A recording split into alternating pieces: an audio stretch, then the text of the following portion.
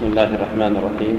الحمد لله رب العالمين، صلى الله وسلم وبارك على خاتم الأنبياء والمرسلين نبينا محمد وعلى آله وأصحابه وعلى من تبعهم بإحسان إلى يوم الدين، وسلم تسليما كثيرا مزيدا. اللهم علمنا ما ينفعنا وانفعنا بما علمتنا وزدنا علما وهدى وتوفيقا يا أرحم الراحمين. قال المصنف رحمه الله تعالى: باب الاستنجاء وآداب التخلي. هذا الباب يأتي ضمن أبواب كتاب الطهارة. قد جرى عمل الفقهاء رحمهم الله تعالى في مصنفاتهم أنهم يذكرون هذا الباب عقيب ذكرهم لباب الآنية، وهذا في أغلب المصنفات لا سيما عند الحنابلة والشافعية. وهذا الباب يدلنا على عظم هذه الشريعة، وأنها جاءت بتكريم الإنسان، وأنها جعلت المسلم يسير في طريق واضح وفي قانون ظاهر ومرتب يحفظ له مصالحه كلها. ولذلك كما جاء في الصحيح أن يهوديا قال لسلمان الفارسي وهو يعيره: لقد علمكم نبيكم كل شيء حتى الخراءة. فقال: نعم، علمنا رسول الله صلى الله عليه وآله وسلم كذا وكذا، فذكر بعض الأحكام التي هي عمدة في هذا الباب.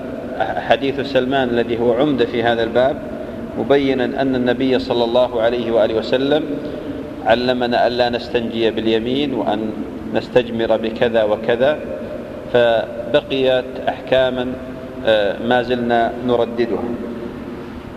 والله عز وجل يقول: ولقد كرمنا بني آدم وحملناهم في البر والبحر ورزقناهم من الطيبات فضلناهم على كثير ممن خلقنا تفضيلا.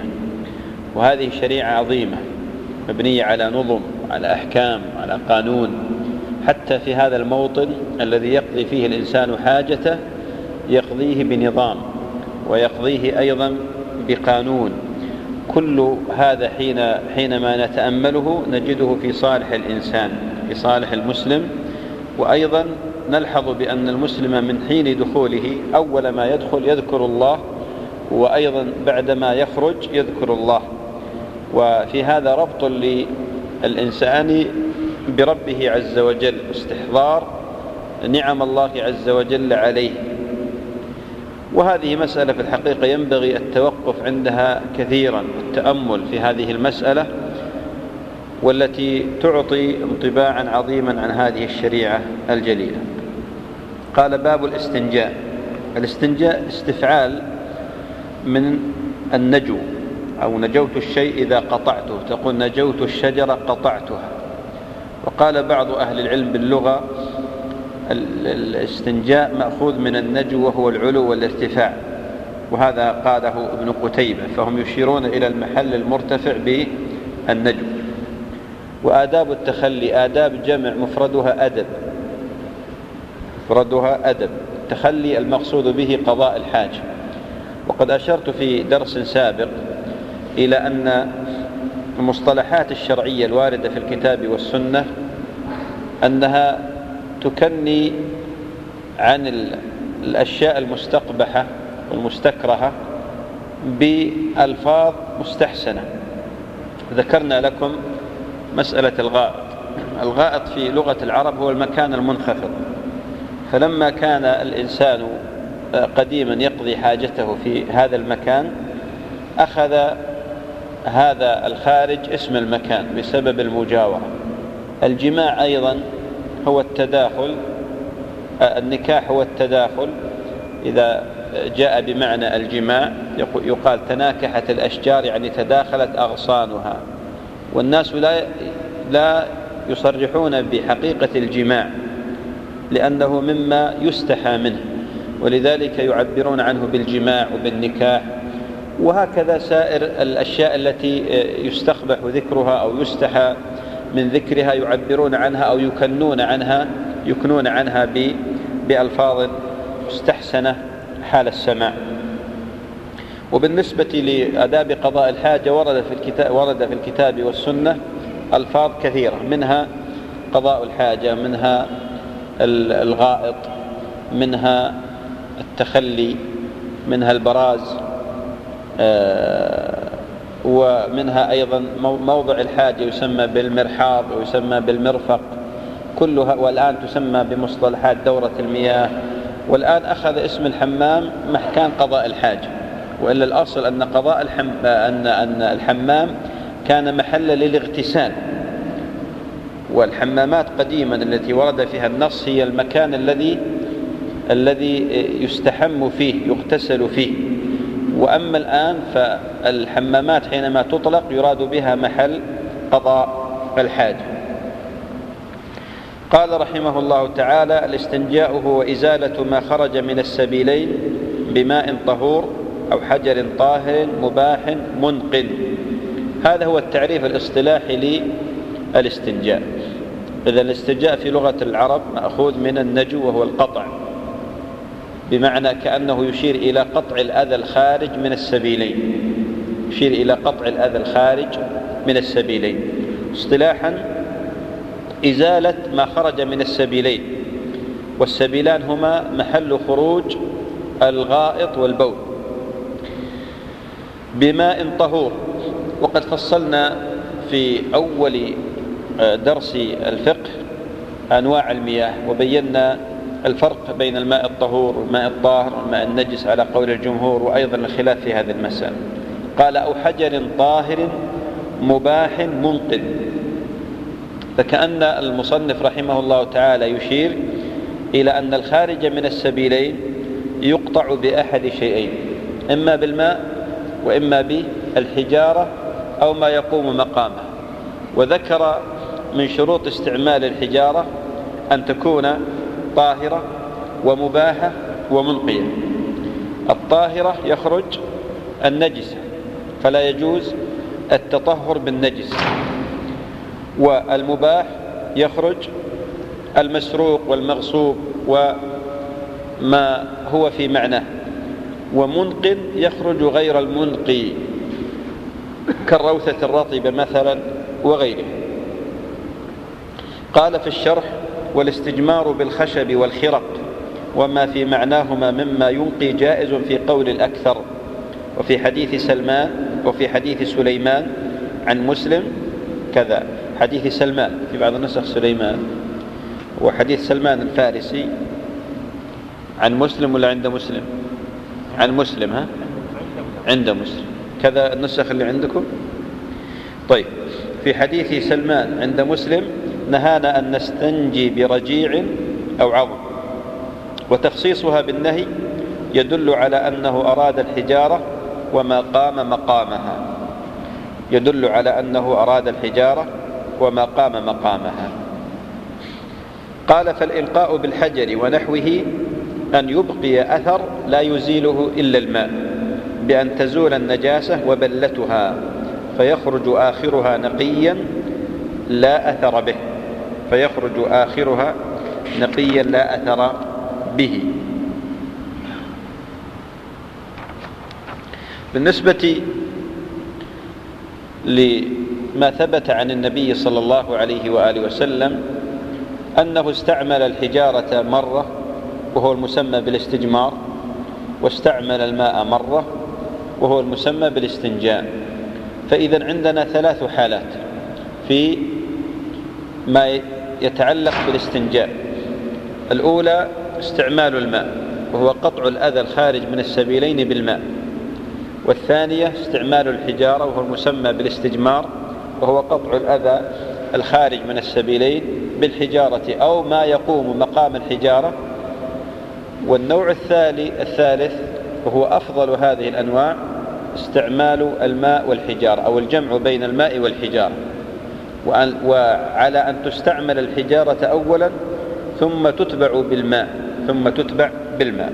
وهذه مسألة في الحقيقة اختلف العلماء في أيهما الأفضل، فالذي يظهر والله تعالى أعلم أن من توفر عنده الماء والحجارة استعملهما جميعا، لما صح عند أبي داود أن النبي صلى الله عليه وآله وسلم قال في قول الله تعالى فيه رجال يحبون أن يتطهروا والله يحب المطهرين، قال نزلت في أهل قباء كانوا يستنجون بالماء. أنا أخطأت في الحقيقة، أردت أن أقول بأن الجمع بين الحجارة والماء أفضل، والدليل على ذلك أن هذا فيه زيادة إنقاء، ولما كان المسلم مطالب بأن يكون على أحسن حال لا سيما في اجتناب النجاسات كان استعمال هذين أفضل. وذهب فريق إلى أن استعمال الماء أفضل، استدلوا بما ذكرت قبل قليل من الحديث الصحيح أن النبي صلى الله عليه وآله وسلم قال في أهل قباء أنها نزلت في أهل قباء فيه رجال يحبون أن يتطهروا والله يحب المطهرين، قال هذه في أهل قباء فقد كانوا يستنجون بالماء. في حديث عند البزار سنده ضعيف جدا أن هذه نزلت في بعض رجال من الأنصار أنهم كانوا يتبعون الحجارة الماء. هذا الحديث في الحقيقة لا يصح مرفوعا إلى النبي عليه الصلاة والسلام، وإسناده فيه نكارة شديدة. من العلماء من ذهب إلى التفريق، فقال بالنسبة للاستجمار الأفضل في حق الرجال الاستجمار، وهذا مذهب سعد بن أبي وقاص ومذهب عبد الله بن الزبير، قالوا الاستجمار في حق الرجال أفضل والاستنجاء في حق النساء أفضل. الذي يظهر والله تعالى أعلم أن ما فيه معنى كمال الطهارة والنظافة هو الأفضل إذا توفرت الحجارة والماء أو ما يقوم مقامهما مثل المناديل الآن وغيرها أو الورق، ثم يتبع ذلك بالماء، فهذا فيه زيادة طهارة وفيه زيادة نظافة. قال ولا يجزئ أقل من 3 مسحات تعم كل مسحة المحل، لقول سلمان نهانا يعني النبي صلى الله عليه وآله وسلم أن نستنجي باليمين وأن نستنجي بأقل من 3 أحجار وأن نستنجي برجيع أو عظم، رواه مسلم. قال ولا يجزئ أقل من 3 مسحات، هذا هو مذهب الحنابلة والشافعية، قالوا بأنه لا يجزئ أقل من 3 مسحات. وذهب المالكية إلى أنه يجزئ مسحة واحدة فقط، أو يجزئ استعمال حجر واحد فقط.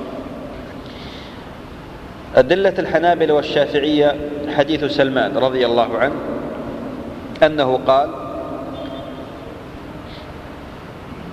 وأن نستنجي بأقل من 3 أحجار، فهذا الحديث ظاهر في وجوب 3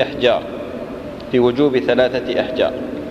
وأما الشافعي وأما المالكية فقالوا استدلوا بما صح عن النبي صلى الله عليه وآله وسلم أنه قال من استجمر فليوتر. وأيضا استدلوا بحديث عبد الله بن مسعود أن النبي صلى الله عليه وآله وسلم أمره بأن يأتيه ب3 أحجار، فجاءه ب2 وروثة، فرد الروثة وأخذ الحجرين، وأمره بأن يأتي بحجر ثالث فلم يأته، في رواية بأنه لم يجد، قال فالتمست فلم أجد. فقالوا بأن النبي صلى الله عليه وآله وسلم اقتصر على حجرين، ولو كان الواجب 3 لما اقتصر عليها النبي صلى الله عليه وآله وسلم. الصحيح بأنه لا يجزئ الاستجمار إلا ب3 أحجار فأكثر، على أن يقطعهما وترا. والجواب على أدلة المالكية رحمة الله عليهم أن قولهم من استجمر فليوتر حديث صحيح لا مدفع له لا في إسناده ولا في متنه، لكن هذا الحديث عام، وقد قيده حديث سلمان بتحديد أقل الوتر في هذا الباب، وهو قال وأن نستنجي بأقل من 3 أحجار. والوتر يشتمل على 1 وعلى 3 وعلى 5 وعلى 7 وعلى 9. فحديث سلمان قاض على حديث من استجمر فليوتر، قاض عليه. تعلمون أن المطلق يحمل على المقيد، فهنا قيده. بالنسبة لحديث عبد الله بن مسعود، الجواب يكون بأن عبد الله بن مسعود أمره النبي صلى الله عليه وآله وسلم بأن يأتيه بثالث، وهنا الأمر ما زال قائما ومتعلقا بذمته، ما زال قائما ومتعلقا بذمته. وقد قال في الحديث فالتمست الثالثة فلم أجده، فكأنه بحث فلم يجده. إذن الأمر ما زال متعلقا بذمته. ويحتمل أن النبي صلى الله عليه وآله وسلم التمس حجرا حوله فاكتفى به عليه الصلاة والسلام. وبهذا يكون الراجح الصحيح من هذه المسألة هو وجوب الاستجمار ب3 أحجار فأكثر، ولا يجزئ أقل من ذلك. وهنا سؤال حول هذه المسألة، وهو هل المقصود تعدد الحجارة أم المقصود المساحات ولو كانت الحجارة واحدة؟ هذه خلاف بين أهل العلم. فالذي يظهر من رواية الإمام أحمد الراجحة في المذهب أنه لا بد من 3 أحجار، لا بد من 3 أحجار، لأن الحجر مقصود لذاته. ولكن الذي يظهر والله أعلم صحته أن المقصود من الأحجار هو المسح 3 فأكثر. فإذا تحقق المسح 3 ولو بحجر واحد ذي 3 شعب فيكون قد أجزأ، يكون قد أجزأ في هذه الحالة. فهذا الذي يظهر أنه هو الصواب، أنه لو تمسح بحجر واحد ذي 3 شعب أو بخرقة أو بورق أو بمناديل استعمله 3 مرات وأنقت المحل أجزأه ذلك ولو كان جرما واحدا. قال نهانا يعني النبي صلى الله عليه وسلم أن نستنجي باليمين، وهذا فيه مسألة وهو كراهية الاستنجاء باليمين. فلا يجوز للرجل ولا للمرأة أن يستنجوا باليمين، لأن اليمين وضعت للتكريم ولما هو مكرم ومعظم، وأما اليسار فوضعت لما يستقبح ويستكره من إزالة النجاسات وغيرها. سيأتي مزيد بيان في هذه المسألة في باب السواك بإذن الله سبحانه وتعالى. قال والإنقاء بالماء عود خشونة المحل كما كان وظنه كاف دفعا للحرج.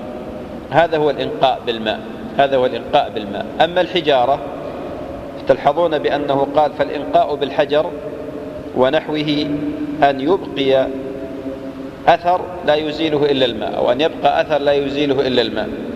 قاعدة الشرعية أن الشارع عفى عن الأثر المتبقي من الاستجمار، فما دام أن المكلف يقطع الأذى الخارج ب3 مسحات فأكثر، فما بقي من أثر الخارج بفعل الاستجمار هو مما عفي عنه. قال ويسن الاستنجاء بالحجر ونحو ذلك ثم بالماء، لقول عائشة رضي الله عنها مرن أزواجكن أن يتبعوا الحجارة بالماء، أو أن يتبعوا الحجارة بالماء ثم من أثر الغائط والبول فإني أستحييهم، والنبي صلى الله عليه وآله وسلم كان يفعله. صححه الترمذي. الحقيقة تعرفون القاعدة في تصحيح الترمذي رحمه الله تعالى إذا صحح الحديث لا يعني أنه صحيح، وللعلماء في هذا كلام.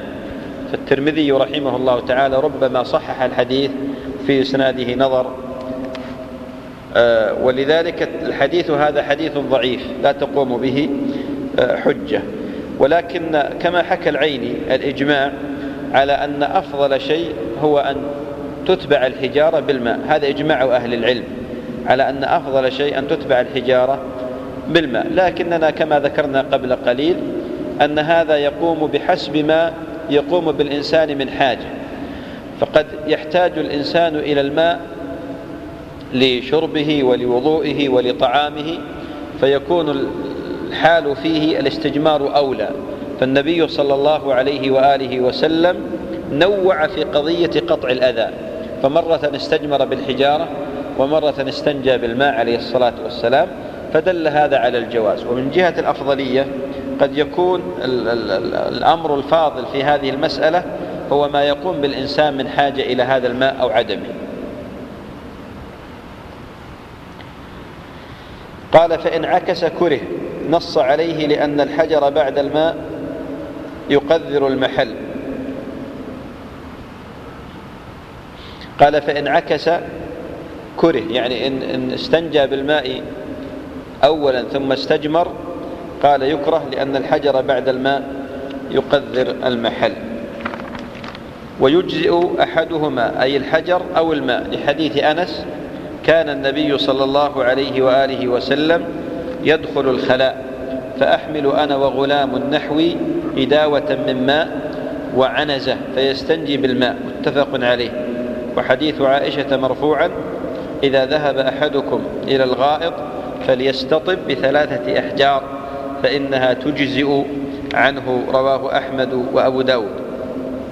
ويجزئ أحدهما أي استعمال الحجر أو الماء كما بين، واستدل بحديث أنس قال كان النبي صلى الله عليه وآله وسلم يدخل الخلاء.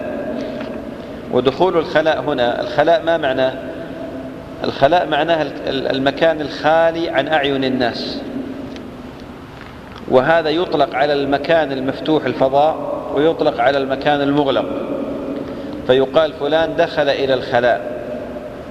فإذا دخل إلى الخلاء حتى ولو كان مكانا يعني فضاء صحراء يقال دخل إلى الخلاء، ويقال ذهب إلى الخلاء أيضا، فهو في حكم الداخل في المكان المغلق. وهذه المسألة يترتب عليها أثر، وهو هل التسمية مختصة بالمكان المغلق أم في المكان المفتوح الواردة في الحديث كما سيأتي معنا.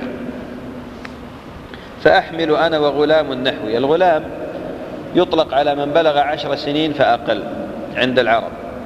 إداوة، ما معنى الإداوة؟ الإداوة هي القربة التي يحمل بها المسافر والعامل الماء مثلا والطعام من ماء. وعنزة، العنزة هي عصا في رأسها حربة عند العرب، هي عصا في رأسها حربة تغرز. قال فيستنجي بالماء، متفق عليه. وحديث عائشة مرفوعا إذا ذهب أحدكم إلى الغائط، قلنا الغائط في لغة العرب هو المكان المنخفض، فاستعير لمن يقضي حاجته، فليستطب ب3 أحجار فإنها تجزئ عنه. فليستطب هنا يعني ليتطهر ويتطيب. وهنا في بعض الفقهاء يقولون باب الاستطابة بدل باب الاستنجاء، يقولون باب الاستطابة، ومعناه أن يكون الإنسان طيبا بعد هذا الأذى، لأن هذا الأذى مستقبح ومستكره طبعا وشرعا، يعني كراهيته واستقباحه بالطبع وبالشرع، فالنفس تستكره وتستقبح أن ترى هذا الخارج، ولذلك حينما يقطع هذا الأذى يرجع إلى حال طيبة فيقال استطاب. قال ب3 أحجار فإنها تجزئ عنه، وهذا دليل لمسألتنا السابقة من أنه لا تجزئه إلا 3 أحجار فأكثر. قال والماء أفضل لأنه أبلغ في التنظيف ويطهر المحل، هذا هو المذهب. وروى أبو داود من حديث أبي هريرة مرفوعا نزلت هذه الآية في أهل قباء فيه رجال يحبون أن يتطهروا والله يحب المطهرين، قال كانوا يستنجون بالماء فنزلت فيهم هذه الآية، وهذه ذكرتها قبل قليل. وهذا الحديث ليس فيه الاستجمار. وبالنسبة لرواية البزار قلنا رواية أنها ضعيفة جدا وفيها ذكر الأنصار، قال طائفة من الأنصار، فهي رواية إسنادها ضعيف جدا. قال: ويكره استقبال القبلة واستدبارها في الاستنجاء تعظيما له. عندنا الآن مسألتين: مسألة استقبال القبلة واستدبارها في الاستنجاء والاستجمار، واستقبال القبلة واستدبارها في قضاء الحاجة، فلا بد أن نفرق بين المسألتين. المسألة الأولى استقبال القبلة واستدبارها في الاستنجاء، يعني كأن الإنسان قضى حاجته غير مستقبل للقبلة ولا مستدبر لها، ثم أراد أن يستنجي، فهل له أن يستقبل القبلة؟ في ظاهر المذهب أنه يكره له ذلك، يكره له ذلك، والصواب أن هذا يحرم لما سيتضح معنا بإذن الله تعالى من حرمة قضاء الحاجة مستقبلا القبلة أو مستدبرا له. فالعلة موجودة في هذا وذاك، وكشف العورة، وأيضا من يستنجي أو يستجمر سيخرج منه شيء من الأذى أو يقطع هذا الأذى، فالعلة موجودة والصورة موجودة. إذن الصحيح الراجح بأنه يحرم استقبال القبلة واستدبارها في حال الاستنجاء أو الاستجمار. قال: ويحرم بروث وعظم. ويحرم بروث وعظم وطعام ولو بهيمة، لحديث ابن مسعود أن النبي صلى الله عليه وسلم قال: لا تستنجوا بالروث ولا بالعظام فإنه زاد إخوانكم من الجن. رواه مسلم. علل النهي بكونه زادا للجن، فزادنا وزاد دوابنا أولى لأنه أعظم حرمة، فإن فعل لم يجزه بعد ذلك إلا الماء، لأن الاستجمار رخصة فلا تستباح بالمحرم كسائر الرخص. قاله في الكافي. إذن يحرم بروث وعظم، وهذا هو الصحيح أنه يحرم الاستجمار بروثة أو بعظم. لكن هل يجزئ من استجمر بروثة أو عظم؟ لا بد أن نفرق. الحكم يحرم، لكن هل يجزئه لو استجمر بروثة أو بعظم؟ هذه مسألة لا بد من تصورها قبل الحديث. ظاهر المذهب، وهو قول جمهور أهل العلم، على أنه لا يجوز له الاستجمار بروثة أو بعظم ولا يجزئه ذلك. بمعنى لو أن رجلا استجمر بحجرين ثم استجمر بروثة في الثالثة، قالوا حرم عليه هذا الفعل مع عدم الإجزاء. استدلوا بما ورد عن النبي صلى الله عليه وآله وسلم من نهيه عن الاستجمار بالروث وبالعظم. قد علل ذلك النبي صلى الله عليه وآله وسلم بكون الروث والعظم هو طعام إخواننا من الجن. بالنسبة للعظام هي طعام إخواننا من الجن، وبالنسبة للروث طعام دواب الجن، كما جاء ذلك في صحيح مسلم. فالنبي صلى الله عليه وآله وسلم سأله الجن طعاما من المسلمين طبعا، فقال لهم العظام. فالعظام يجعلها الله عز وجل أوفر ما تكون لحما بالنسبة للجن. وأما الروث قال فلدوابه، ولذلك نهى النبي عليه الصلاة والسلام عن تنجيس وتلطيخ هذين الشيئين، العظام والروث. هذه علة، هذه أحد العلتين في هذا المعنى. العلة الثانية أن الروثة ركس، جاء في حديث قال إنها ركس. وأما العظام فهي كما جاء في حديث نهي النبي عليه الصلاة والسلام عن الذبح بالعظام، قال إنها مدي الحبش، يعني أنها للكفار. وأيضا قالوا فيها معنى الإيذاء بالنسبة للعظام، فهي مضرة بالإنسان فيما لو استنجى بها أو استجمر. وهذه قاعدة عند الأصوليين: هل يجوز تعليل الحكم بعلتين؟ من العلماء من منع تعليل الحكم بعلتين، والصحيح بأنه يجوز تعليل الحكم بعلتين فأكثر. الشيخ الإسلام ابن تيمية رحمة الله عليه ذهب إلى أنه يحرم استعمال الروث والعظام في الاستنجاء، لكنه يجزئ فيما لو إذا استعمله. فلو أنه استعمل الروث أو العظام لقطع الأذى الخارج قال أجزأه مع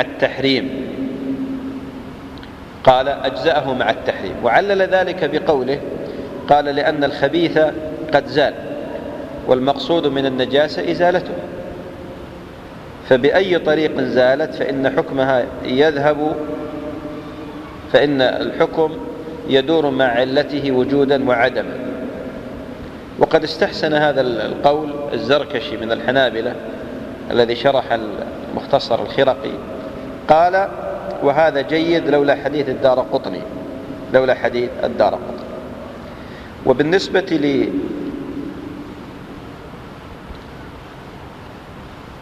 بالنسبة للأحاديث التي وردت حملها شيخ الإسلام ومن معه من أهل التحقيق، حملوها على الغالب في العظم والروث أنهما لا يطهران. قالوا في الغالب أنهما لا يطهران، لا سيما إذا كانت الروثة رطبة والعظم مضر. لكن إذا كان يحققان المعنى من قطع الأذى قال يجزئ، بمعنى يصح الاستجمار مع التحريم. وهذه مثل القاعدة السابقة التي ذكرناها في استعمال المغصوب واستعمال المحرم من الذهب، وأيضا استعمال الماء الذي وقعت فيه يده قائم من نوم ليله. هذه قاعدة شيخ الإسلام ابن تيمية رحمة الله عليه. وبالنسبة للطعام قال: طعام ولو لبهيمة. ذكرنا بأن طعام البهائم هو الروث، والنبي صلى الله عليه وسلم نهى المسلمين عن تلطيخه لأنه لدواب الجن. كذلك العظام قال: فطعامنا من باب أولى، يعني ونحن أهل التكليف. وأيضا لا يمكن أن يتصور أن إنسانا يستعمل الطعام، وهي من نعم الله عز وجل، يستعملها فيما يستقبح ويستكره ويلطخها، وهذا يبعث على الاشمئزاز وعلى النفور. نعم. قال: فإن فعل لم يجزه بعد ذلك إلا بالماء. هذا هو المذهب وعليه الجمهور، لكن بينا لك بأن الراجح هو ما ذهب إليه شيخ الإسلام ابن تيمية رحمة الله عليه. قال: كما لو تعدى الخارج موضع العادة فلا يجزئ إلا الماء، لأن الاستجمار في المعتاد رخصة للمشقة في غسله لتكرار النجاسة فيه بخلاف غيره. إذا تعدى الخارج هنا تكنية عن أكرمكم الله والمجلس عن البراز أو البول، وفي الغالب في البراز. قال: إذا تعدى الخارج موضع الحاجة قال فلا يجزئ إلا الماء، لأن الاستجمار في المعتاد رخصة للمشقة في غسله لتكرار النجاسة فيه. وشيخ الإسلام ابن تيمية رحمة الله عليه من اختياراته في هذه المسألة أنه يجزئ الاستجمار للخارج. قال: لأن الاستجمار حكم مستقل بنفسه، كما أن الاستنجاء بالماء حكم مستقل بنفسه فيأخذ نفس المعنى. فإذا جاز الاستجمار في المحل الخارج ففي غيره من باب أولى. قال: فإذا جاز الاستجمار في المحل الخارج فغيره من باب أولى. لكن الذي يظهر والله أعلم أن الخارج إذا تعدى المحل أنه يحتاج إلى الماء. وأما الاستجمار فهنا لا يستجمر للنجاسة العينية، بمعنى أن الشارع حينما رخص بالاستجمار بالحجارة أو ما يقوم مقامهما في المحل الذي يخرج منه الأذى لم يعده إلى غيره، فالنجاسة هنا حينما تعدت إلى موضع آخر احتاجت إلى حكم آخر، فهنا نخرجها على أنها نجاسة عينية وقعت على بدن المكلف. والنجاسة العينية التي تقع على بدن المكلف لا تطهر بالاستجمار، وإنما تطهر بالماء. فالذي يظهر والله أعلم ما ذهب إليه الجمهور رحم الله تعالى الجميع. قال: ويجب الاستنجاء لكل خارج. لكل خارج من إيش؟ من السبيلين، لا بد من تقييده، لأن هناك شيء يخرج من الأنف، شيء يخرج من الفم، شيء يخرج من الأذن، فهنا لا بد من تقييد أنه من السبيلين. ويجب الاستنجاء لكل خارج، وهو قول أكثر أهل العلم، قاله في الشرح، يعني الشرح الكبير، لقوله صلى الله عليه وآله وسلم في المذي: يغسل ذكره ويتوضأ. وقال: إذا ذهب أحدكم إلى الغائط فليذهب معه ب3 أحجار فإنها تجزئ عنه. قال: إلا الطاهر كالمني والريح. ضرب للطاهر بأمثلة كالمني والريح، فالمني يخرج من القبل والريح تخرج من الدبر، فهذه بعض الأنواع الخارجة من القبل والدبر وهي طاهرة. أما المني فالصحيح الراجح من قول أهل العلم أنه طاهر، لأنه أصل الإنسان ومعدنه، ولا يمكن أن يكون أصل الإنسان نجس. والأمر الثاني ما صح أن النبي صلى الله عليه وآله وسلم أنه كان يصلي وعليه أثر وفي ثوبه أثر مني. وصح أيضا عنه أنه إذا كان رطبا غسله، وإذا كان يابسا فركه عليه الصلاة والسلام. والقول الثاني قول الشافعية ومن معهم بأن المني نجس، لكن الصحيح بأنه طاهر. الريح طاهرة بإجماع أهل العلم، قال: لأنها ليست نجسة ولا تصحبها نجاسة، قاله في الشرح والكافي لحديث: من استنجى من الريح فليس منا. هذا حديث لا يصح، رواه الطبراني في المعجم. قال أحمد: ليس في الريح استنجاء في كتاب الله ولا في سنة رسوله صلى الله عليه وسلم. قال: إلا الطاهر والنجس الذي لم يلوث المحل، لأن الاستنجاء إنما شرع لإزالة النجاسة ولا نجاسة هنا، فإذا خرج شيء نجس لم يلوث المحل فهذا لا يستنجى له، لأن الاستنجاء إنما شرع لإزالة النجاسة. قال: يسن لداخل الخلاء تقديم اليسرى. قلنا الخلاء بمعنى هو الموضع الذي يقضي فيه الإنسان حاجته، ويطلق على البراز، يطلق عليه البراز والمرحاض والمرفق وغيرها من الأسماء. طبعا لكل زمان اسم، ويعني الناس يجددون وينوعون في المصطلحات. قال: يسن لداخل الخلاء تقديم اليسرى لأنها لما خبث. تقديم اليسرى دخولا في الخلاء واليمنى خروجا ليس فيه نص لا في الكتاب ولا في السنة، ولكن أهل العلم أخذوه قياسا، والقياس أحد أدلة الشريعة، وأنكر القياس الظاهرية فضاق مذهبهم في هذا. وصاحب الزاد إذا كنتم تذكرون حينما تكلم قال: ويسن دخول الخلاء برجله اليسرى والخروج باليمنى عكس مسجد ونعل، عكس مسجد ونعل. هذا يسمى عند الفقهاء قياس العكس، عند الفقهاء يسمى قياس عكس. تعرفون القياس أنواع، قياس الشبه وقياس العكس، فهذا نوع من أنواع القياس وهو قياس معتبر. ولذلك هذا محل اتفاق عند أهل العلم أنه يسن دخول الخلاء بالرجل اليسرى والخروج بالرجل اليمنى، لأن النبي صلى الله عليه وآله وسلم كان يعجبه التيامن في طهوره وترجله وتنعله وبشأنه كله، وكان يستعمل الشمال فيما يستقبح ويستقذر، فهذا من القياس الصحيح.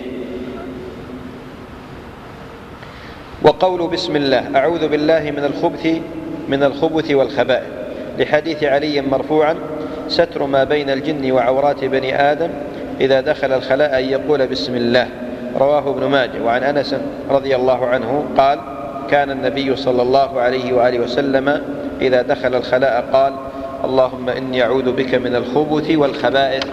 رواه الجماعة. قول بسم الله. بسم الله هذه تسمى التسمية، وهناك نوع آخر اسمه البسملة، وهي الزيادة على بسم الله، وهي قول بسم الله الرحمن الرحيم. البسملة لها أحكام والتسمية لها أحكام، ويخطئ كثير من الناس فيجمعون بينهما، ولذلك بعض الناس إذا أراد أن يأكل بسمل ولم يسم، وإذا أراد أن يدخل الخلاء بسمل، قال بسم الله الرحمن الرحيم، وهذا غلط. إذا أراد أن يذبح ذبيحته أيضا بسمل، لا، يسمي، يقول بسم الله في دخوله الخلاء، وفي ذبحه ذبيحته، في أكله الطعام، في إتيانه أهله، كل هذا يسمي فقط ولا يبسمل. والبسملة لها أحكام خاصة فيما يتعلق بالصلاة، هل هي من الفاتحة أم لا، سيأتي الحديث عنها بإذن الله تعالى.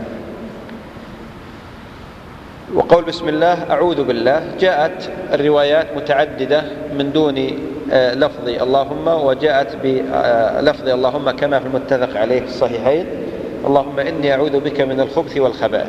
الخبث والخبائث ضبطت بالتسكين والضم، فعلى رواية التسكين أعوذ بالله من الخبث والخبائث، تسكين الباء، يكون معناها الشر والقبح. وعلى رواية الضم تأخذ معنى آخر، فالخبث جمع خبيث، والمقصود به ذكران الجن أو ذكران الشياطين، تعبير بالشياطين أولى. والخبائث جمع خبيثة، الخبث أعوذ بك من الخبث والخبائث يصبح معناها إناث الشياطين، إناث الشياطين. الخبث بالضم ذكران الشياطين، والخبائث جمع خبيثة وهي إناث الشياطين. ستر ما بين الجن وعورات بني آدم إذا دخل الخلاء أن يقول بسم الله. في هذا الحديث دليل على أن الجن الشياطين مع الناس، يعني يعيشون على الأرض، وليس كما تتصور العامة أنهم في باطن الأرض، لا، يعيشون، وأن محلهم ومكانهم، وأن أبرز محلاتهم وأظهر مكاناتهم هي الحمامات والأسواق، كما جاءت بذلك الأحاديث الصحيحة. فستر ما بين الإنسان، ما بين عورة الإنسان وما بين الجن، الحاجز والحائل والجنة التي بينه وبين الجنة هي قول بسم الله، وأن يقول هذا الدعاء: تعوذ بالله عز وجل من الشياطين. قال: وإذا خرج قدم اليمنى لأنها تقدم إلى الأماكن الطيبة، وهذا قياسا. وقال: غفرانك، الحمد لله الذي أذهب عني الأذى وعافاني، لحديث عائشة رضي الله عنها: كان صلى الله عليه وسلم إذا خرج من الخلاء قال: غفرانك. قول غفرانك هذا حديث صحيح عند الترمذي وغيره بإسناد صحيح. أما زيادة الحديث الرواية الأخرى التي عند ابن ماجه من حديث أنس، فهذه رواية ضعيفة، وهي زيادة الحمد لله الذي أذهب عني الأذى وعافاني. في قاعدة تحفظونها في هذا الباب، أن الذكر الوارد بعد الخروج من الخلاء لا يصح منه إلا قول غفرانك، هذا ضابط أو قاعدة يعتصم بها الإنسان، فكل ذكر ورد بعد ذلك لا يصح. هناك أحاديث كثيرة منها الحمد لله الذي أذهب عني الأذى وعافاني، الحديث الآخر الحمد لله الذي أذاقني لذته وأبقى في قوته وأذهب عني أذاه، والحديث الآخر الحمد لله في أوله وفي آخره. كل هذه الأحاديث في أسانيدها مقال لا تصح مرفوعة إلى النبي صلى الله عليه وآله وسلم. طيب، ما معنى غفرانك؟ للعلماء في هذا توجيه.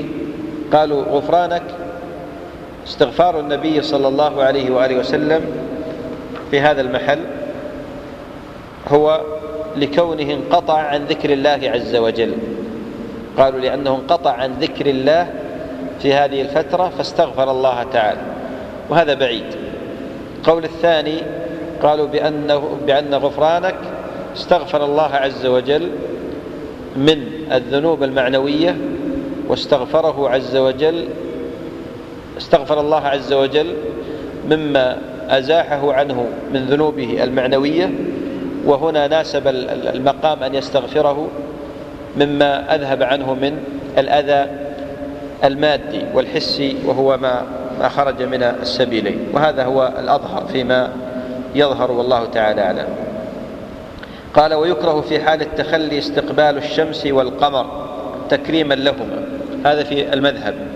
في المذهب عندنا يقولون بكراهية استقبال الشمس والقمر، قالوا تكريما لهما، وجاء التعليل بأن فيهما من نور الله، وهذا التعليل عليل ومردود، لأن هذا موجود في جميع الكواكب، فيلزم منه عدم استقبال جميع الكواكب، فلم يثبت لا في كتاب ولا في سنة ولا بسند صحيح ولا بسند ضعيف ولا بسند منقطع أو موضوع أو في حديث موضوع أن شيئا من هذا ثابت عن النبي أو وارد عن النبي صلى الله عليه وآله وسلم. إذن الصحيح بأنه يجوز حال التخلي استقبال الشمس والقمر، وهذا رجحه أهل العلم كشيخ الإسلام ابن القيم وجمع من أهل التحقيق.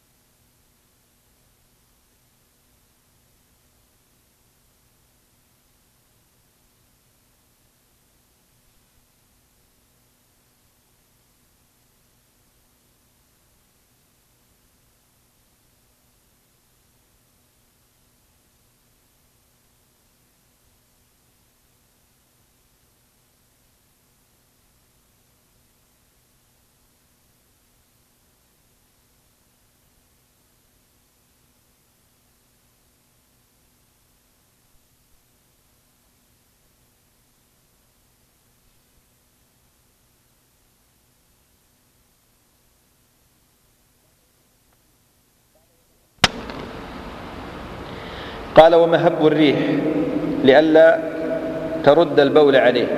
إذن يكره للإنسان أن يتخلى مستقبلا للريح، لأنه قد ترد عليه شيئا مما خرج.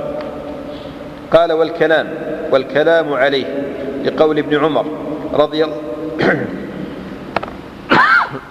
رضي الله عنهما: مر رجل بالنبي صلى الله عليه وسلم فسلم عليه وهو يبول فلم يرد عليه، رواه مسلم. هذه المسألة حولها كلام، وهي ما حكم الكلام أثناء قضاء الحاجة. الآن طبعا المتأثرين بالغرب يأتون ببعض الوصايا أنك إذا دخلت الحمام تغني وتتحدث، ويقول هناك تأتيك بعض الإشراقات والإلهامات، وهذا طبعا كلام مردود وباطل. فهم الآن يعني أثناء قضاء الحاجة يأتون بالعجائب. المقصود بأن الكلام أثناء قضاء الحاجة على 3 أحوال. الحال الأولى كلام في غير أمور الشرع، يعني في غير ذكر الله عز وجل،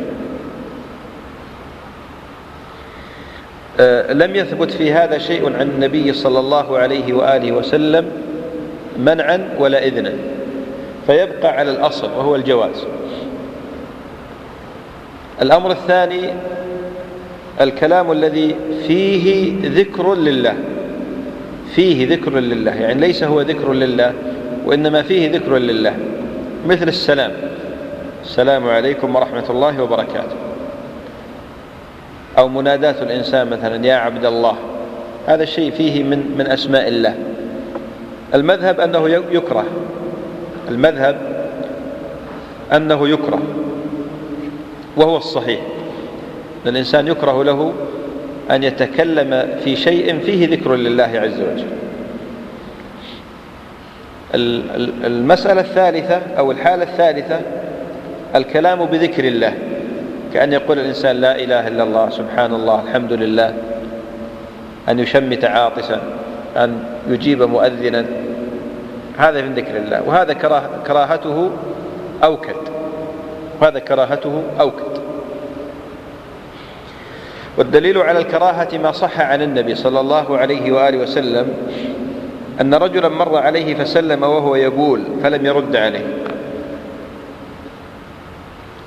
وجاء في رواية أبي داود بإسناد صحيح من حديث المهاجر بن قنفذ قال في آخرها: فلم يرد عليه حتى توضأ ثم اعتذر إليه وقال: إني كرهت أن أذكر الله على غير الطهر. طبعا في عند ابن ماجه بإسناد ضعيف قال: ثم تيمم فرد عليه. هذه رواية ضعيفة، رواية التيمم ضعيف.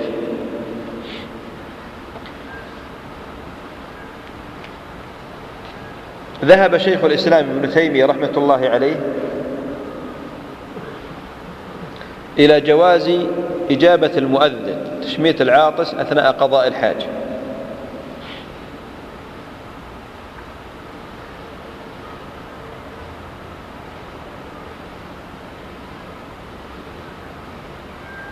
وهذه إحدى الروايات عن الإمام أحمد رحمه الله تعالى، اختار شيخ الإسلام ونصره.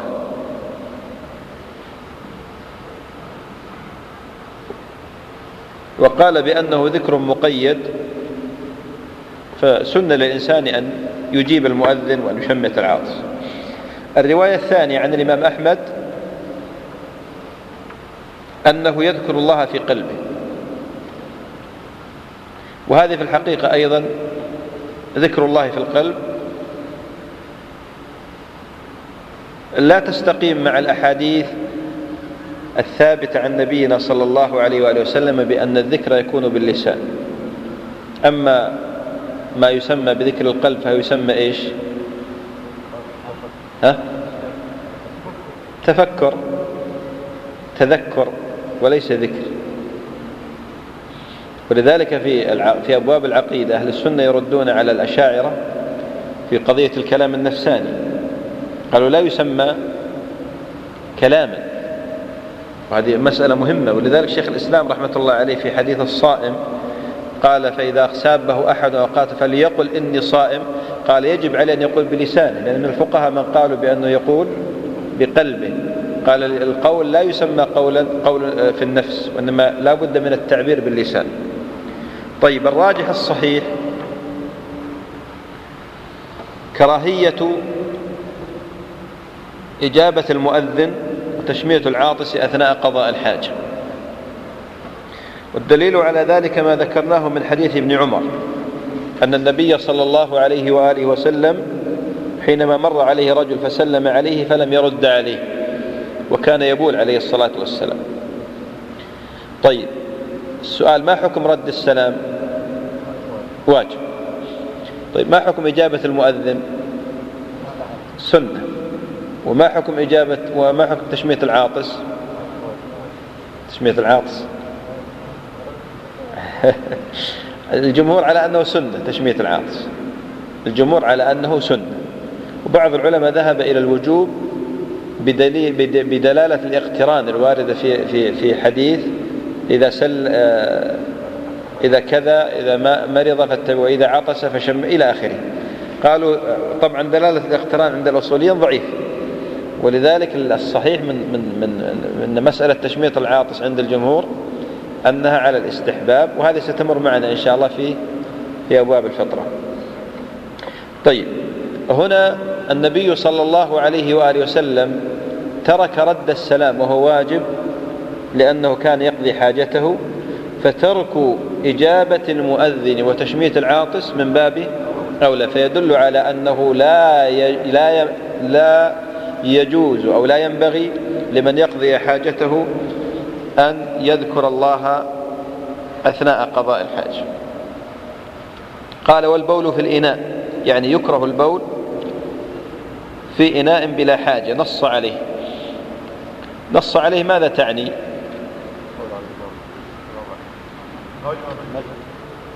يعني صريح قول الإمام أحمد، لكن قد يكون للمجتهدين في المذهب أن يقولوا بالتنصيص نص عليه، وذلك بدلالة أو قرينة لا تدل إلا على ذلك، ولذلك بعض الأحيان تجد عبارة نص عليه، فحينما ترجع لمنصوص الإمام أحمد لا تجد هذا، لكن المجتهد في المذهب يقول نص عليه، أن هذه قاعدته التي لم تخرم من خلال يعني استقراء قواعد الإمام رحمة الله يعني.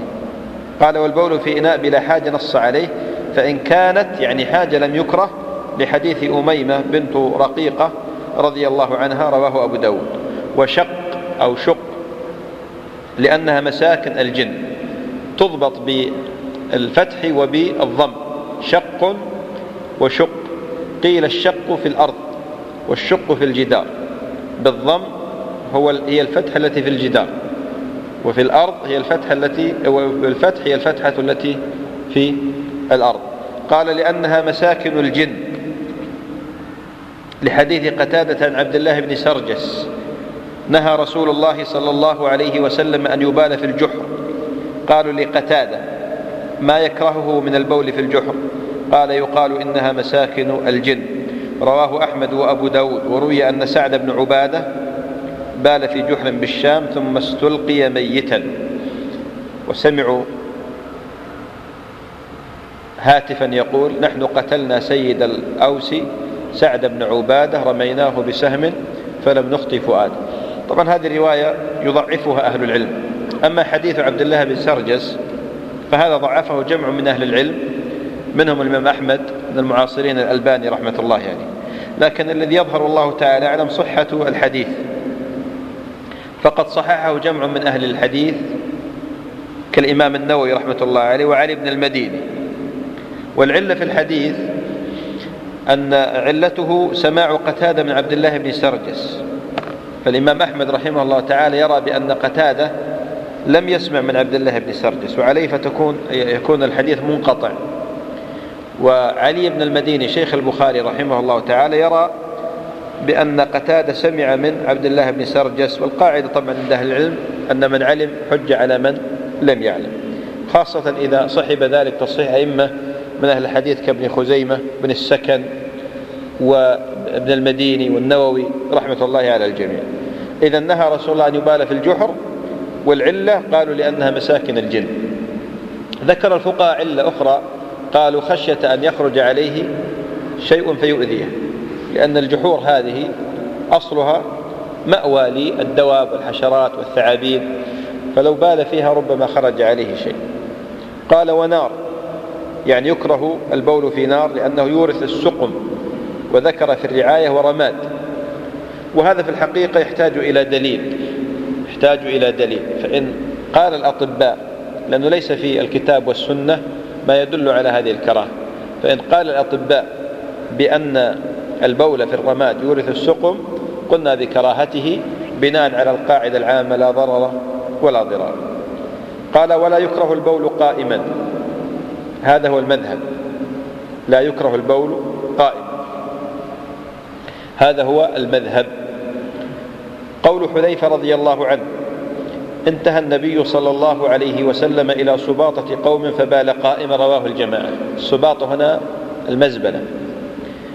وروى الخطابي عن أبي هريرة رضي الله عنه أن النبي صلى الله عليه وآله وسلم بال قائما من جرح كان بمأبضه، وهذا الحديث حديث ضعيف. قال الترمذي وقد رخص قوم من أهل العلم في البول قائما، وحملوا النهي على التأديب لا على التحريم. قال ابن مسعود رضي الله عنه إن من الجفاء أن تبول وأنت قائم. الحقيقة أن أحاديث البول قائما وردت متقابلة، فجاءت أحاديث حديث حذيفة وحديث جابر فيها بيان أن النبي صلى الله عليه وآله وسلم بال قائم، وجاءت أحاديث تنهى عن ذلك، منها حديث عائشة رضي الله عنها قالت: من حدثكم أن رسول الله صلى الله عليه وسلم كان يبول قائما فلا تصدقوه، ما كان رسول الله يبول إلا قاعدا. وكذلك قول ابن مسعود: إن من الجفاء أن تبول وأنت قائم. ما هي طريقة العلماء في مسألة التعارض بين الأحاديث؟ تعرفون أولا عندنا مسألة التعارض بين الأدلة، هل هو حقيقي أم ذهني؟ ذهني وليس بحقيقي. لا يجوز أن يقال بأن التعارض بين الأحاديث حقيقي، وإنما تعارض ذهني في ذهن المكلف، في ذهن المستنبط التعارض يكون هنا. طيب، طريقة العلماء في التعامل مع الأحاديث المتعارضة عندنا طريقتين: طريقة الجمهور، طريقة الحنفية. طريقة الجمهور ما هي؟ أولا الجمع، يجمعون بين الأحاديث، ثم بعد ذلك ينظرون في الترجيح من جهة الأسانيد ومن جهة المتقدم والمتأخر وغير ذلك من الأشياء. أما طريقة الحنفية فأول شيء يفعلونه هو النسخ، ولذلك أكثر من النسخ في كتبهم. طريقة الجمهور هي الطريقة التي ينبغي أن يعمل بها في هذا المقام، وهو الجمع. فعائشة رضي الله تعالى عنها روت بما رأت وعلمت، وحذيفة روى بما رأى وعلم. فإذا عندنا حالتين: حالة أن النبي صلى الله عليه وسلم بال قائما، وحالة أنه بال قاعدا، فيجوز البول قائما ويجوز البول قاعدا، وليس للحاجة في هذا نصيب. يعني لا يقال إلا لحاجة، لأن النبي صلى الله عليه وآله وسلم لم يصح عنه أنه بال لحاجة قائما، والحديث الذي ورد أنه كان لألم في كذا حديث لا يصح. بل إن الشافعي رحمة الله عليه نص على جواز البول قائما، وقال: كانت العرب تستشفي من وجع الصلب بالبول قائما. بالبول قائم. وهذا طبعا مقيد بما إذا كان ليس فيه كشف للعورات ولا فيه تنجيس للبدن والثياب. والآن في نوازل كثيرة تطورت الآن في المطارات وفي بعض الأماكن العامة والمرافق تجدون أماكن للبول قائم. ايش حكمها؟ على قاعدتنا جائز، لكن هل فيها كشف عورات؟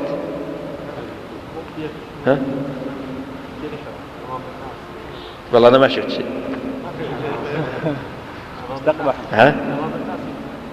فيها حرج. هو ثبت أن النبي صلى الله عليه وسلم يقول جابر: فقمت خلفه، بال قائما على السباطة فقمت خلفه. تعرفون التفريق بين البول والغائط. الرسول صلى الله عليه وسلم كان إذا أراد أن يقضي الحاجة أبعد حتى لا يرى، أما إذا كان أراد أن يبول فكان قريبا عليه الصلاة والسلام. هذه عاد أذنه، نعم، في البول يعني. طيب، هذه حطوها في ذهنكم واعملوها وشوفوا على الحكم. البول قائما، ما نستطيع أن نقول إنه حذيفة أثبت وعائشة نفت، والمثبت مقدم على النفي على اعتبار أن مع المثبت زيادة. صحيح، هذا أسلوب من أساليب الترجيح، أن المثبت مقدم على النافي. أحسنت. قال: كم باقي على الأذان؟ 5 دقائق، نستعجل. قال: ويحرم استقبال القبلة واستدبارها في الصحراء بلا حائل، لقول أبي أيوب رضي الله عنه قال: قال رسول الله صلى الله عليه وآله وسلم: إذا أتيتم الغائط فلا تستقبلوا القبلة ولا تستدبروها ولكن شرقوا أو غربوا. قال أبو أيوب: فقدمنا الشام فوجدنا مراحيض قد بنيت نحو الكعبة فننحرف عنها ونستغفر الله. متفق عليه. هذه مسألة هي ما أشرت إليها قبل قليل في مسألة الاستنجاء حال استقبال القبلة واستدبارها. هذا تسمى مسألة قضاء الحاجة، استقبال القبلة واستدبارها حال قضاء الحاجة. هذه المسألة فيها 8 أقوال لأهل العلم، فيها 8 أقوال. القول الأول قالوا بحرمة الاستقبال والاستدبار مطلقا. القول الثاني قالوا بجواز الاستقبال والاستدبار مطلقا. القول الثالث قالوا بالتفريق، يجوز في البنيان ويكره في الصحراء. القول الرابع قالوا يجوز الاستدبار في الصحراء والبنيان ويحرم الاستقبال. القول الخامس قالوا يجوز الاستدبار في البنيان ويحرم الاستدبار والاستقبال في الصحراء. القول السادس قالوا بأنه يحرم الاستقبال والاستدبار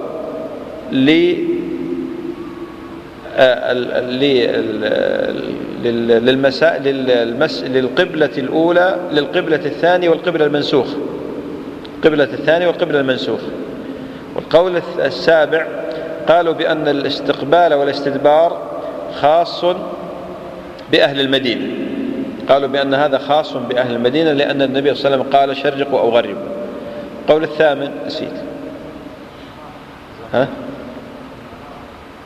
طيب، القول الصحيح الراجح حتى لا نطيل عليكم، وهو الذي اختاره شيخ الإسلام ابن تيمية وابن القيم وجمع من متأخر الحنابلة، وهو مذهب كثير من أهل التحقيق، هو حرمة الاستقبال والاستدبار في البنيان وفي الصحراء. وأنا أتراجع عن قولي في شرح المحرر في التفريق بين الصحراء وبين البنيان، بعدما ثبت لي بأن الاستقبال والاستدبار في الصحراء وفي البنيان حكمهما واحد. والدليل على ذلك أن النبي صلى الله عليه وآله وسلم لم يفرق بين الصحراء وبين البنيان، وإنما قال إذا أتيتم الغائط فلا تستقبلوا القبلة ولا تستدبروها ولكن شرقوا أو غربوا، ولكن شرقوا أو غربوا. طيب، بماذا نجيب من حديث ابن عمر رضي الله عنه أنه قال رقيت على بيت حفصة فرأيت النبي صلى الله عليه وآله وسلم يقضي حاجته مستدبر القبلة مستقبل الشام؟ هذا حديث صحيح. وحديث أيضا حديث جابر أيضا أن النبي صلى الله عليه وسلم، مذكر الحديث،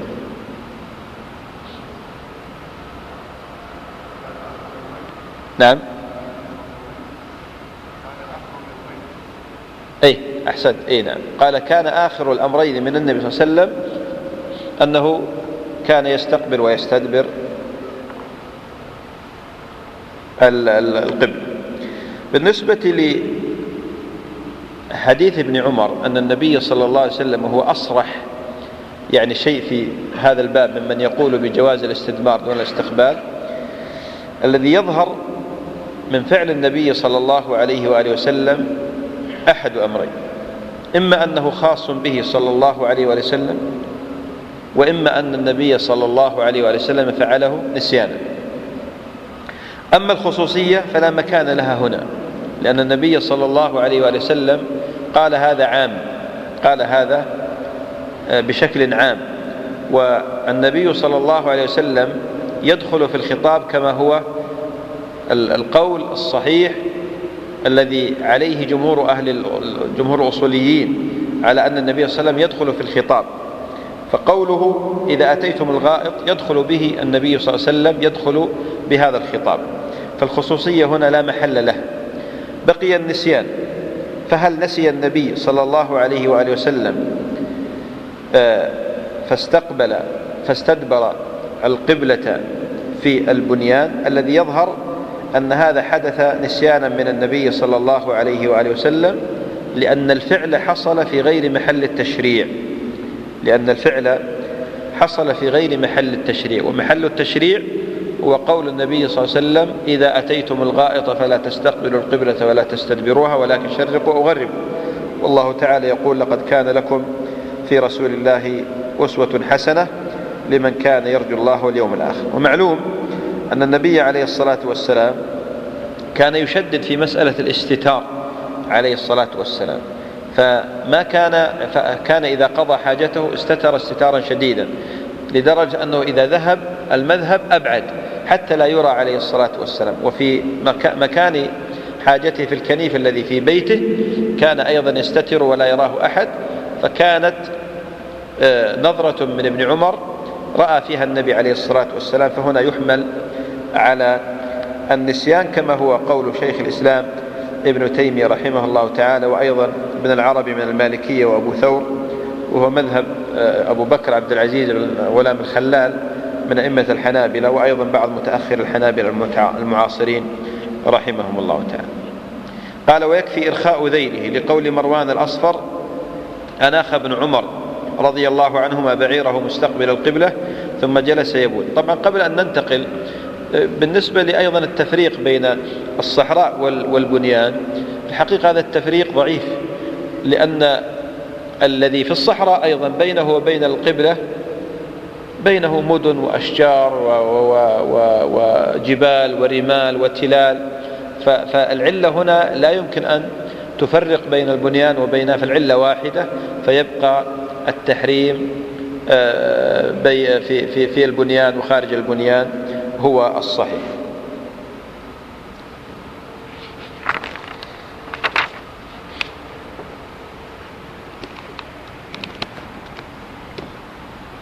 قال رحمه الله تعالى: ويكفي إرخاء ذيله، المقصود بذيله هنا ثوب، لقول مروان الأصفر: أناخ ابن عمر بعيره مستقبل القبلة ثم جلس يبول إليه. وقلت: أبا عبد الرحمن، أليس قد نهي عن هذا؟ فقال: بلى، إنما نهي عن هذا في الفضاء، أما إذا كان بينك وبين القبلة شيء يسترك فلا بأس. رواه أبو داود. المقصود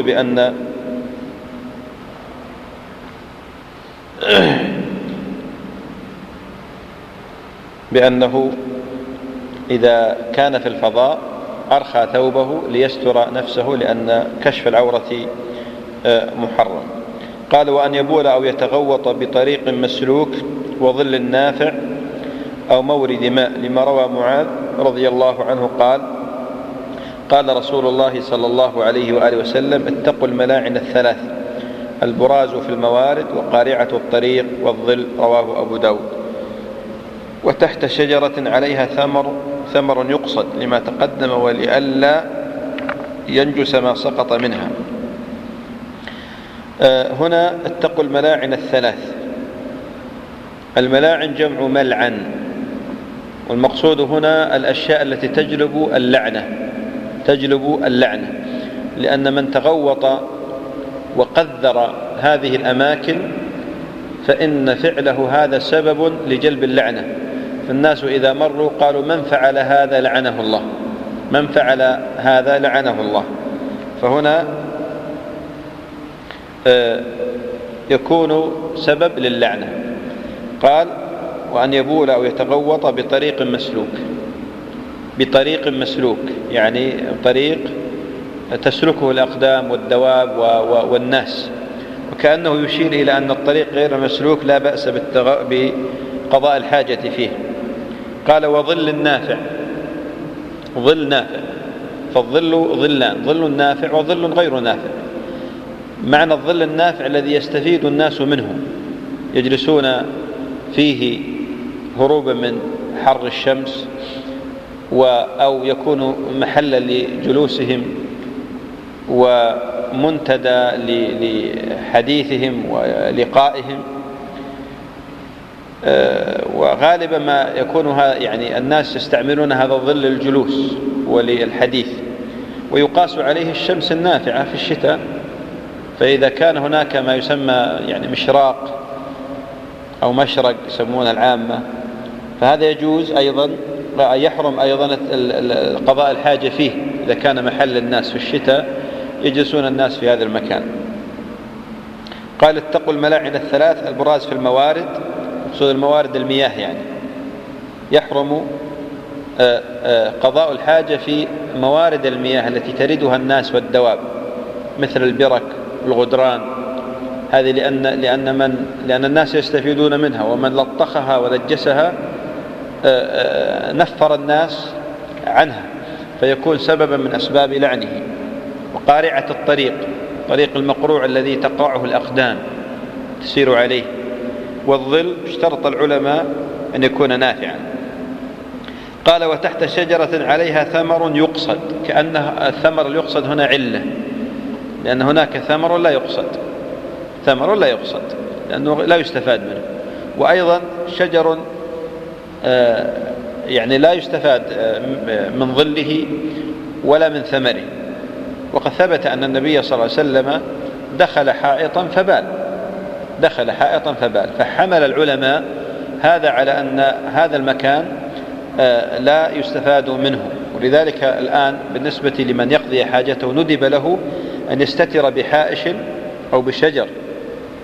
أو بشجر، فهنا التعبير بالشجر ينبغي أن يقيد بأنه شجر غير مثمر أو غير نافع،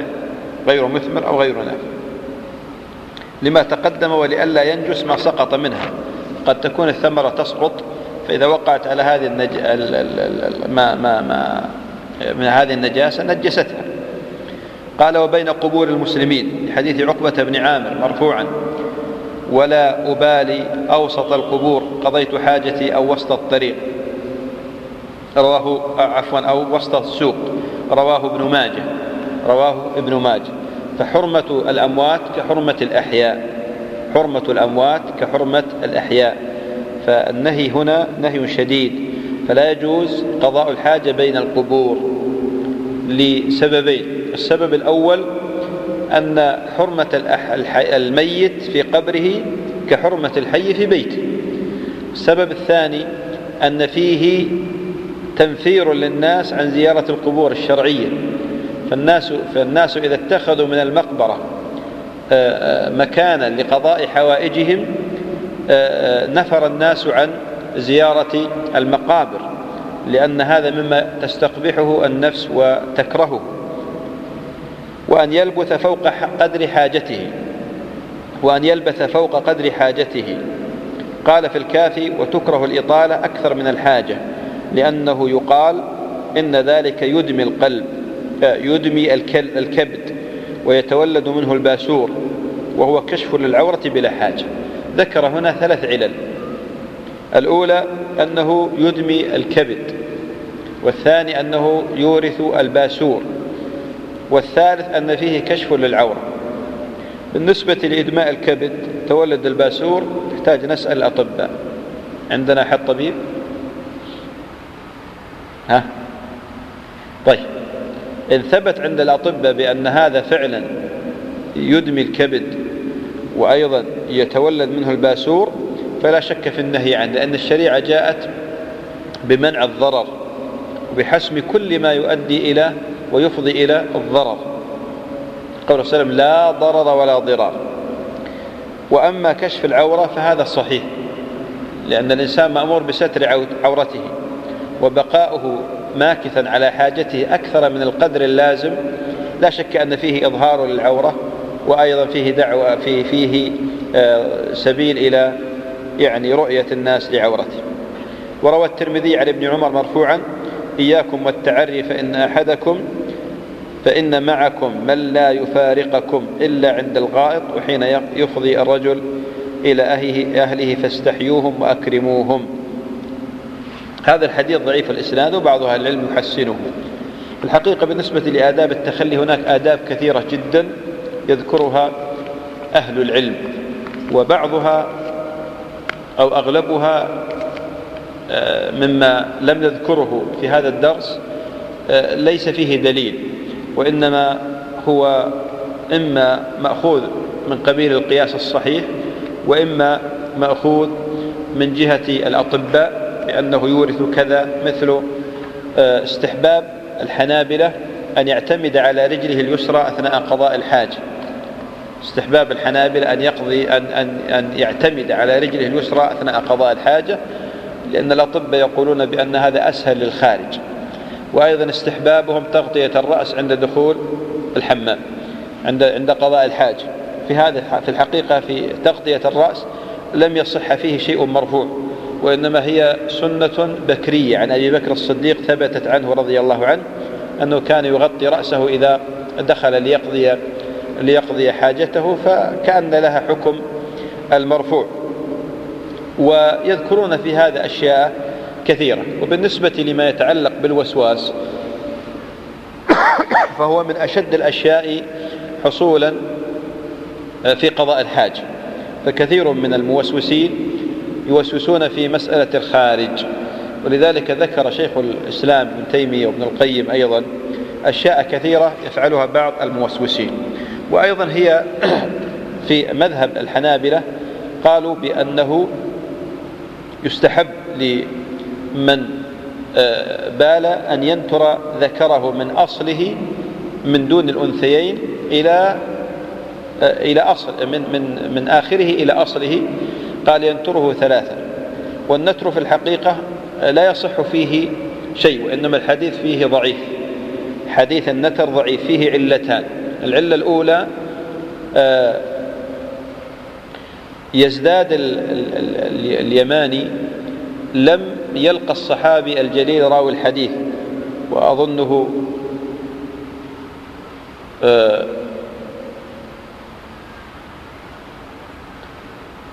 على العموم لم يلقى الصحابي. والعلة الثانية فيه رجل ضعيف يقال له زمع بن صالح، فلا يصح مرفوعا إلى النبي عليه الصلاة والسلام، ولذلك أنكره شيخ الإسلام وقال لم يثبت في هذا شيء، لا في الكتاب ولا في السنة، ولم يقل به أحد من أهل الإسلام.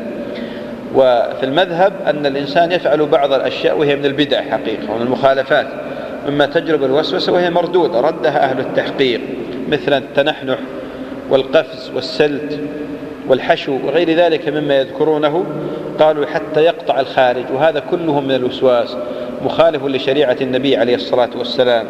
فالنبي عليه الصلاة والسلام أرشد من قضى حاجته أن ينضح على فرجه بالماء، فإنه أقطع للوسواس.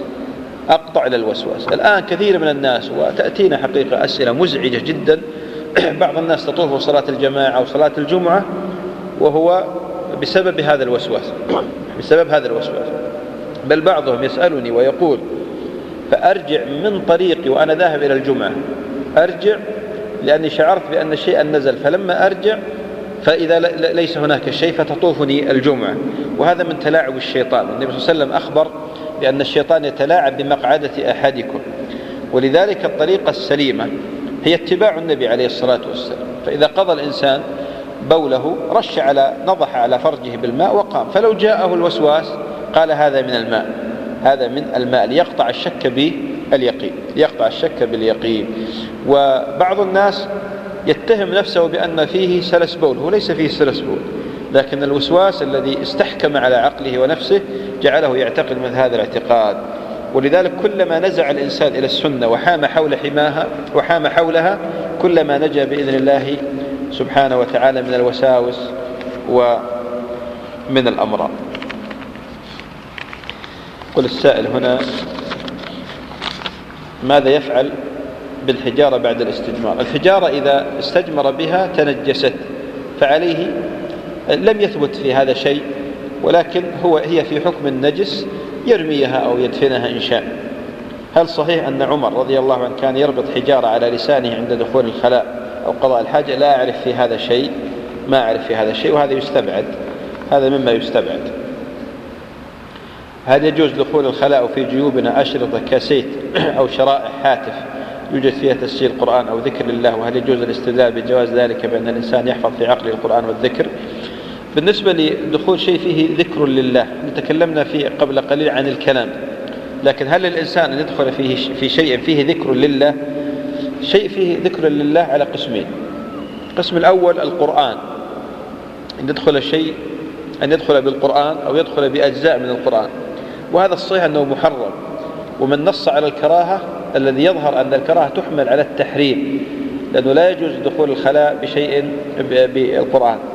أما إذا دخل بشيء فيه ذكر لله، فالذكر الثاني هذا على قسمين: أوراق فيها ذكر، أدعية فيها ذكر، وأوراق هي ذكر، وأوراق فيها ذكر. الأوراق التي فيها ذكر مثل بعض النقود مكتوب عليها لا إله إلا الله أو محمد رسول الله مثلا، أو كلمة فيها شيء آخر من هذا العلماء كرهوا الدخول به إلا لحاجة، لكن الذي يظهر أن هذه النقود منذ أن سكت في عهد الأمويين إلى يومنا هذا، أهل العلم يفتون بجواز الدخول بها، لأن هذا مال محترم والشريعة دعت إلى حفظ المال، وفي وضعه خارج الحمام مثلا إهدار وإتلاف له. أما إذا كانت فيها ذكر لله عز وجل، الأشياء التي فيها ذكر لله عز وجل مثل الأدعية أو كذا، فهذه مما يكره، الأوراق هذه مما يكره، والأولى الإنسان أن لا يدخل بها، لأنها شيء ظاهر ممكن أن ينفصل عن الإنسان ويخرج. طيب، عندنا من النوازل الآن التي أثارها الأخ السائل ما يتعلق الآن بالموبايل مثلا المحمول، هذا فيه مثلا قرآن، بعض الأجهزة، بعض الشرائح، فما الجواب عن مثل هذه الأشياء حينما يدخل بها الإنسان دورات المياه؟ الذي يظهر لي بعد طول تأمل أن هذه لا حرج فيها ما دام أنها مغلقة، يعني ما دام أن البرنامج لم يفتح وإنما هو مغلق، فهو أشبه بما في صدر الإنسان من القرآن والحفظ، فإذا أظهره وشغله مثلا دخل في الكراهة أو في النهي. أما إذا كان مغلقا يعني داخل هذه الشريحة وداخل برنامج مقفل، فالذي يظهر لي أنه لا بأس بالدخول به ولو كان قرآنا كاملا. هل الاستنجاء باليمين يكره تحريما أم تنزيها؟ وكيف يكون الاستنجاء بالماء وترا؟ بالنسبة للاستنجاء باليمين على قولين، منهم من ذهب إلى التحريم ومنهم من ذهب إلى الكراهة. الجمهور ذهبوا إلى الكراهة التنزيهية. بعض أهل العلم من أهل التحقيق يرى بأن الكراهة تحريمية، وهذا الذي يظهر لي صوابه، أن الكراهة تحريمية لأن النهي جاء فيها شديدا. أما الاستنجاء بالماء فلم يثبت أن النبي صلى الله عليه وسلم دعا إلى التثليث في الاستنجاء بالماء، وإنما دعا إلى التثليث في الاستجمار. هل يشترط قصد الماء للاستجمار كذا؟ هل يشترط فقد الماء للاستجمار؟ فقد الماء لا يشترط، ولو كنت عند نهر جار أو بحر خضم جاز لك أن تستجمر بجواره، لا يشترط، لأن هذه سنة ثابتة ورخصة ثابتة. كيف يسمي الله عند الدخول مع عدم جواز ذكر الله في المرحاض؟ هذا سؤال جميل. المقصود إذا دخل أحدكم الخلاء، يعني إذا أراد أن يدخل، وليس معناه إذا دخل، وهذا أسلوب قرآني وهو من لغة العرب. أحد يذكر في هذا المعنى شيء من الآيات؟ يا أيها الذين آمنوا إذا قمتم إلى الصلاة فاغسلوا، إذا أردتم القيام إلى الصلاة، يعني ليس معنى إذا دخلتم في الصلاة فاغسلوا. طيب، آية أخرى؟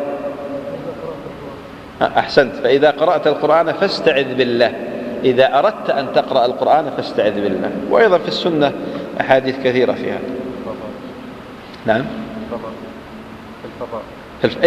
مسألة الفضاء ذكرنا الشيخ، وهي قضية هل حكم التسمية يأخذ الذي في دخول دورة المياه يأخذ حكم الفضاء؟ الصحيح أنه يأخذ حكم الفضاء، لأن الحديث عام، والنبي صلى الله عليه وسلم كان إذا دخل، إذا أراد، فالمسألة واحدة. إذا أراد أن يدخل دورة الخلاء، إذا أراد أن يقضي حاجته ولو كان في الصحراء، قال بسم الله، اللهم إني أعوذ بك من الخبث والخبائث. هل يجوز تسمية العاطس ورد السلام إذا كان يستحم في الخلاء؟ نعم، إذا كان يستحم في الخلاء له أن يذكر الله.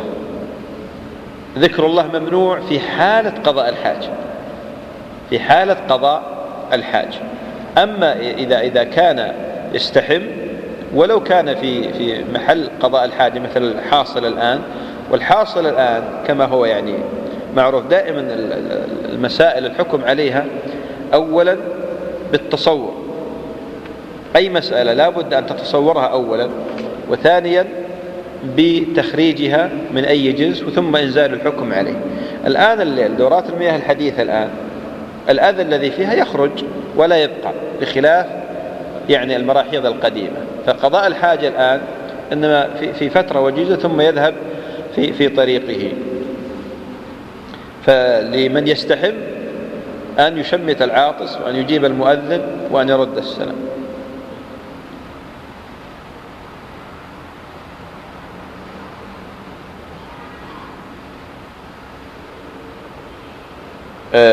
ما أدري ألا يخفف فعل النبي، يخفف ويحمل في البول باستقبال القبلة الكراهة دون التحريم؟ لا، يحمل على التحريم كما هي القاعدة. كيف نرد على حديث جابر أنه كان آخر الأمرين جواز الاستقبال أو استقبال؟ أظن حديث جابر فيه مقال يحتاج إلى مراجعة، وأنا ما ضبط حقيقة الحديث، يحتاج إلى مراجعة. مرحاض موجود باتجاه القبلة ولكن منحرف عنها شيء يسير. إذا كان منحرفا شيئا يسيرا عن القبلة فلا بأس لفعل أبي أيوب، قال وكنا ننحرف ونستغفر الله. إذا لم يستطع أحد تغيير مكان المرحاض لضيق المكان، هذا يذهب إلى القول الثاني. طيب هذا جبنا عليه. قول النبي صلى الله عليه وسلم في الحديث أنه طعام إخوانكم من الجن، هل نفهم من هذا الحديث أن المقصود به الجن من المسلمين لأن لفظة إخوانكم تشعر بذلك؟ أي نعم، هذا الذي يظهر أنه المقصود به إخواننا، المقصود المسلمين من الجن. معظم الحمامات التي في البنايات هذه الأيام مستقبل القبلة أو مستدبر لها. والله الأولى توجيه الناس بهذا، وأن ينبغي حتى لمن يعني المهندسين الذين يصممون البيوت والعمارات أن يتنبهوا لهذا الأمر، تنبهوا لهذا الأمر، وأن تكون بيوتهم شرعية وإسلامية. ما حكم التبول في مصفاة البانيو الذي يسبح فيه؟ إذا كان هناك ماء فهذا مكروه، وأما إذا لم يكن هناك ماء فلا بأس به، لأن النبي صلى الله عليه وآله وسلم نهى أن يبول الإنسان في الماء ثم يستحم منه.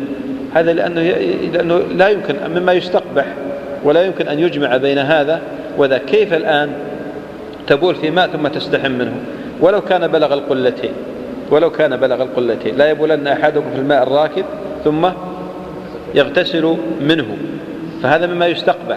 وشيخ الإسلام رحمة الله عليه لما ذكرنا في الدرس السابق والذي قبله، وهو اختيار المالكية ومذهب المالكية رحمة الله عليهم، بأن الماء يبقى طهورا إلا إذا لم تتغير أحد أوصافه الثلاث. وشيخ الإسلام استدل بهذا أو قاس هذا على قول النبي صلى الله عليه وسلم لا يجد أحدكم امرأته جلد العبد ثم يجامعه، يعني هذا مما يستقبح. تجلدها في النهار وجامعها في الليل هذا ما يستقبح، لكن لو جامعها حرام مش حرام. عند قضاء الحاجة قد يتطاير جزء منها على الجسم، وخصوصا الحمامات الإفرنجية. إذا تيقن الإنسان يجب عليه أن يغسل هذا المتطاير. إذا أراد إتباع الحجارة بالماء فهل يجب عليه أن يوتر ثلاثة أم تكفيه واحدة ثم يتبع بالماء؟ لا، لابد من الثلاث. الحجارة لابد من الثلاث حتى لو أتبع بالماء. أي نعم، لأن الحجارة لازم تأخذ حكمها. لا، الذي يظهر أن الحجارة لازم تأخذ حكمها. في حديث أبي أيوب قال فوجدنا مراحيض بنيت نحو الكعبة فننحرف عنها ونستغفر الله. هل يعني ذلك جواز الاستغفار وقت قضاء الحاجة؟ وجزاكم الله خير. هذا قد يكون الاستغفار ليس في محل قضاء الحاجة، قد يكون خارج من قضاء الحاجة، لكن الظاهر أنه استغفر أثناء قضاء الحاجة. طيب هذا انتهينا من هذا الأسئلة. بارك.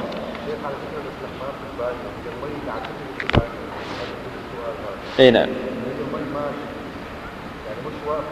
ما في بأس، لكن هذا قد يبعث على الوسواس، تركه أولى. الإنسان يعني يقضي حاجته في مكان قضاء الحاجة ويغتسل في مكان الاغتسال، لأن هذا قد يورث الوسواس. أي هذه مسألة ثانية، إذا كانت إرادية هذه مسألة ثانية. أصل الجواز ما دام أن الماء يمشي. أي ما في بأس، ما في بأس في مكان الاستحمام، لا بأس به. ولذلك الإنسان إذا أراد أن يستحم يذكر الله، يقول بسم الله. حتى الوضوء الآن بعض الناس يشكل عليه قضية الوضوء في الحمام، يقول طيب والتسمية على القول بوجوبها في ظاهر المذهب، قالوا الصحيح يعني يجوز أن نذكر الله، يقول بسم الله حتى ولو كانت هذه المغسلة في داخل دورة المياه. لا نفتح الأسئلة بعدين تروح علينا الصلاة.